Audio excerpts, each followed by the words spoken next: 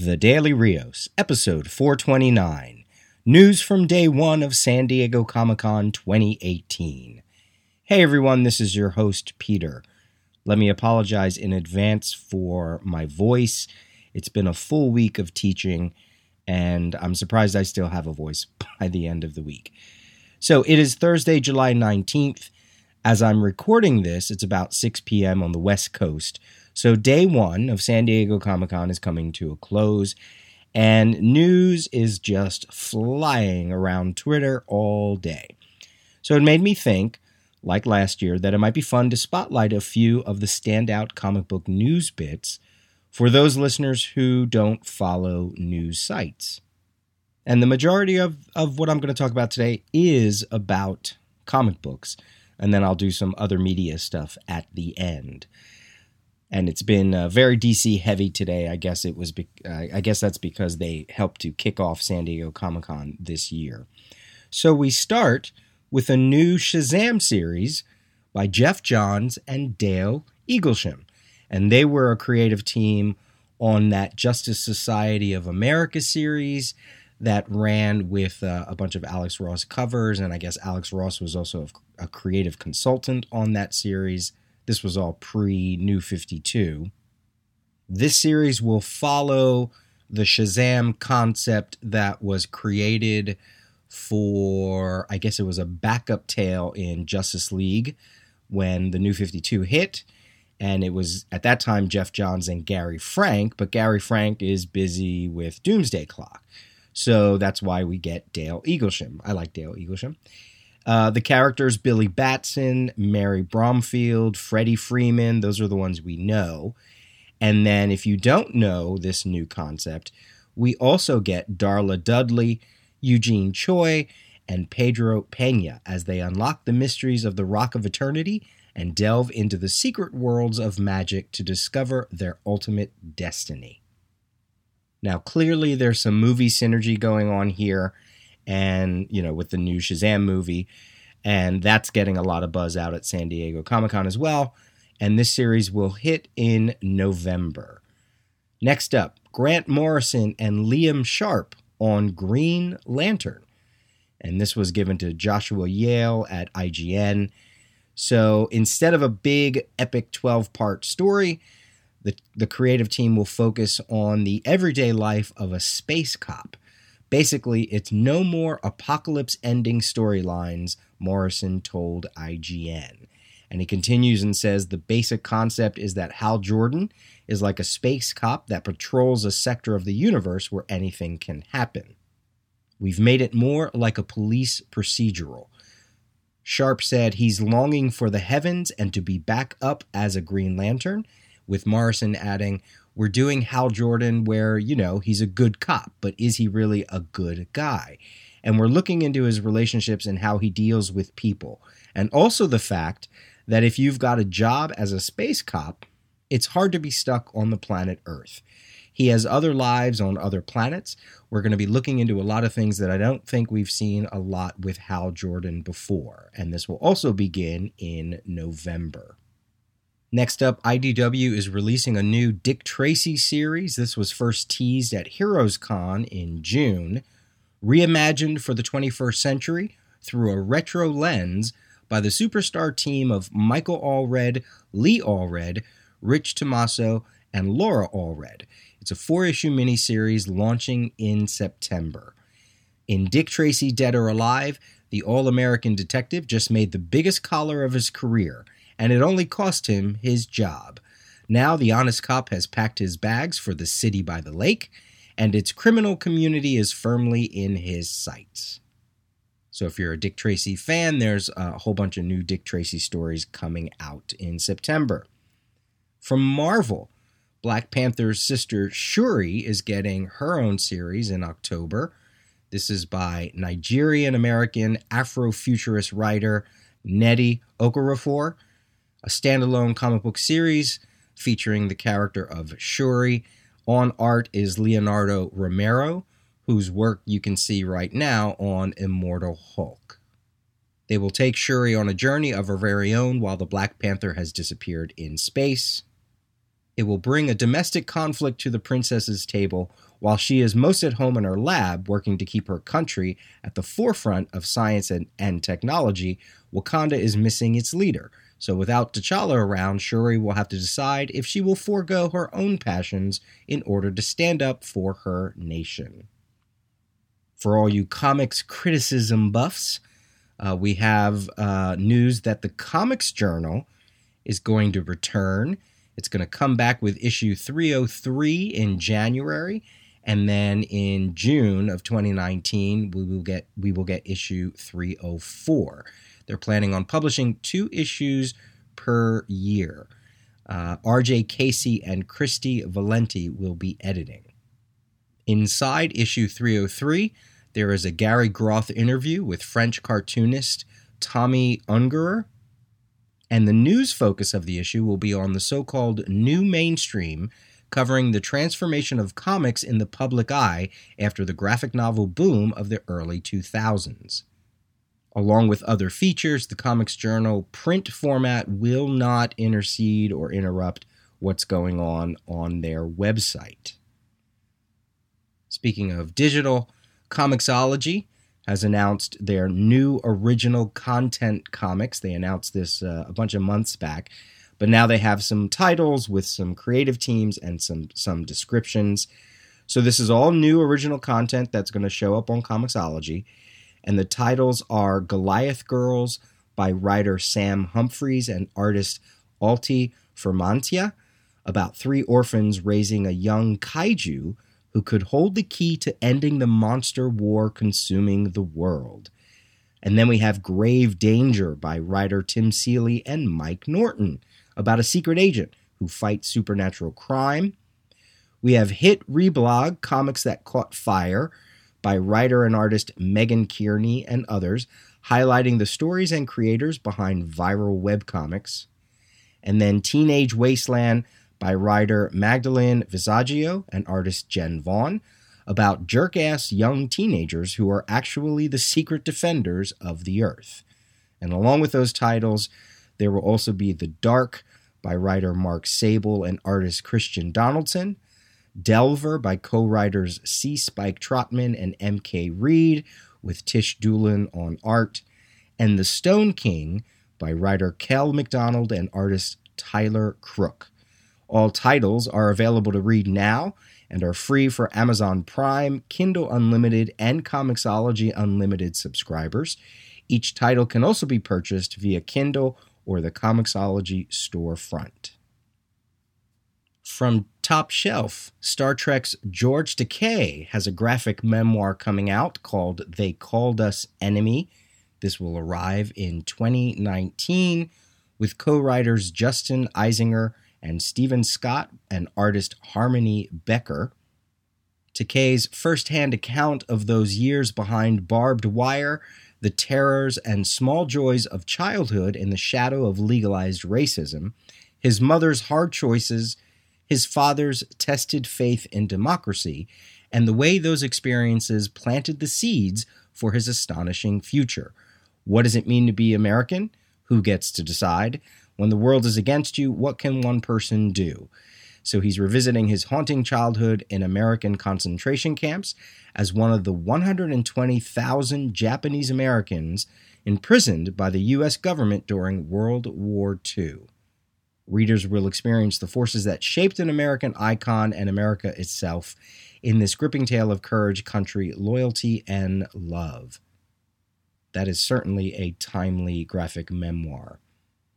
And then another news that I really didn't go deep into because I don't necessarily read these comics, but Lion Forge has announced that Gail Simone is taking over as kind of like the showrunner for their Catalyst Prime universe. I've always meant to dig into their universe and their cast of characters, but I have not.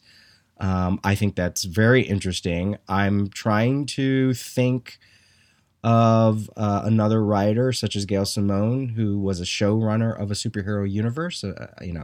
Dare I say another female writer? I don't mean as editors, but I mean as someone who is actually going to be, I assume, maybe like a counterpoint to Jeff Johns as sort of like a creative consultant. So that's great. I think that's really great. I think that'll put some spotlight on those books. And as I said, I've been always interested in trying to read them, and I just haven't gotten around to it. In other media news, apparently they've long since announced the cast for Umbrella Academy that's coming to Netflix, and the long-awaited Umbrella Academy comic will continue from Dark Horse with a book called Hotel Oblivion. I saw some of the casting choices. They're kind of interesting. Some actors who are far too old, I think, for some of the characters that they're playing, but, we'll see. It's been a while since I've read the first 2 volumes of Umbrella Academy. I loved them, by Gerard Way. I think they're great. But it'll be interesting to read them again and then see the Netflix series whenever that airs.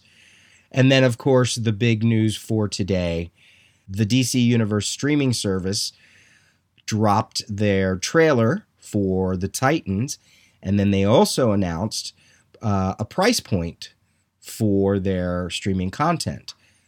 So they announced that pre-orders for the DC Universe content have opened up at dcuniverse.com for an annual fee of $74.99 plus tax in applicable areas, with a monthly subscription of $7.99 also available at launch. All fans who pre-order before the launch will receive an additional 3 months at no cost. So that's a lot cheaper than I think people were thinking it was going to be. Also, if you pre-order by July 22nd, there is a special Aquaman premiere sweepstakes. So you would be entered into a drawing for 2 tickets to the U.S. premiere of the Aquaman movie in December. So when the service launches, it'll launch in the fall. It'll be available via iOS, Android, Roku, Apple TV, Amazon Fire TV, and Android TV, as well as web and mobile web. Of course, as I mentioned, there is the Titans live-action series, the Doom Patrol live-action series, Young Justice, the animated series, Harley Quinn, I think that's animated, Swamp Thing, some people say that that's live-action, but I thought it was live-animated. And with the added news that today they announced we're getting a live-action Stargirl series. 13 episodes where she'll be fighting alongside the JSA, obviously helmed by Jeff Johns, who created the character in honor of his sister, who died in a plane accident. So that was an interesting little bit of news that they dropped today. And then, of course, as I said earlier, they announced, they released the Titans trailer for the Titans live-action series. So we got to see Dick Grayson and Raven, and Dick Grayson as Robin, Beast Boy, Starfire in action. We got to see Dove of Hawk and Dove. And we also learned through the, I think it was through the Jeff Johns Spotlight panel, that along with Jason Todd and Donna Troy, who will be making appearances in the series, I think it's 10 episodes, I believe, we are also possibly getting Superboy, the clone Superboy, and Lex Luthor. So that should be interesting. And I believe they're going to release all 10 episodes at once. So the trailer has spun some heads with how brutal it is. It is rated R. There is language. These are characters acting in ways that maybe people didn't expect them to act. And yes, it's dark. And yes, there's some stuff in it that as I was watching it, I said, that's interesting. I had one thought where it made me think that the trailer was kind of evoking the same feel that I got when I watched the New Mutants movie trailer, which is being billed as a horror. And this felt that way too. And then someone on Twitter that I read or responded to me wondered if it was DC's way of trying to do Netflix-type shows for their characters. And, Is it because Daredevil and Luke Cage and Jessica Jones and Iron Fist, is it because that they're street level and they're used to violence that no one seems to mind that there is violence and language in those series? I haven't seen them. I'm just surmising, right? But I guess, that can't be done with the Titans. And then on Twitter, I posted a bunch of panels from the very first New Teen Titans issue by Wolfman and Perez and Company that showed the characters in places where maybe we forget that they were in early on in the book. For instance, Robin was completely at odds with Bruce Wayne and Batman. He was tired of being the second half of Batman and Robin. We had Donna Troy in search of her origins. We had dialogue where Beast Boy, Changeling at that time, where he says, I have to make jokes because if I don't, I'll fall apart. Certainly there was the mystery around Raven. She had a little bit of a whammy-jammy on Wally West, who thought he was in retirement. And every time anybody ever picked on Raven, he just flew off the handle. Cyborg hated his dad at this time. He hated his dad for turning him into a cyborg. And then we had Starfire, the whole reason why the team came together, who was enslaved. And as the team rescues her, they kill some aliens. They fight aliens. Starfire kills one of her captors, and then they all escape from a ship and they set it to explode, killing whoever those aliens were on that ship. So it was a team that had a lot of aggression and a lot of angst. And as I was going back through that first issue, I thought, yeah, they weren't really a family for a long time. It took them some time to build some trust, and they had to work through their issues, whether they were family related or team related. And they were, they were late teens. So they weren't the happy-go-lucky Silver Age Teen Titans. They were these later teens who were dealing with things, who were dealing with generational things, who were dealing with personal things. And some of the language, they say things like hate.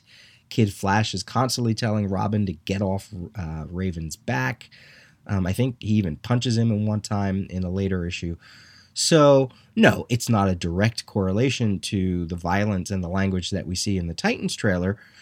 But we have to remember it's also going on almost 40 years difference, and the storylines and the way people write stories and what was accepted has certainly changed. So if this is a place where they're all starting from, and hopefully, they go to another place and grow out of it, then it makes sense. It is shocking. I'm not going to defend that. It is shocking. I'm sure a lot of people were turned off. There's a lot of jokes going all over the place. But it's a trailer. I can't imagine the whole entire 10 episodes are going to be as dark and brutal as what we saw. But who knows? So I'm going to look forward to watching it. And I will make my comments when I actually see it. Preliminary thought-wise, though, yeah, I was left sort of curious. And it's made me question some of their choices. But, it's probably not for me. It's probably for a younger generation who don't mind that kind of content too much, I think I saw somewhere someone said something like, why can't kids enjoy this as well? And I don't know. I was a kid, and I read I read Frank Miller, and I read Watchmen when I was really young, and Ronin, and people died and people had sex and there was nudity and language and whatever.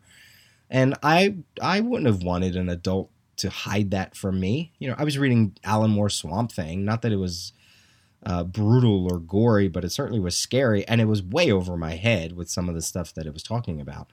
So, I'm not so overprotective of kids when it comes to this kind of stuff because I feel like they have a better sense of what it is than adults sometimes give them credit for. And, I also don't make the connection with, because there's a Teen Titans cartoon, that everything Titans has to emulate that or has to be for that demographic, right? This is a streaming service that, has a bunch of stuff on it that appeals to everybody. And, I imagine this is the same conversation that was going on with Star Trek Discovery when people were offended by certain things. Just because the creative teams were trying to push the envelope a little bit. And why not, It'll all cycle back at some point or another. So, yeah, that's it. That's the news for San Diego Day One. I'll do the same thing tomorrow for all the news that is going to be released on Friday. For Saturday, I'm going to have to record a little bit earlier in the day.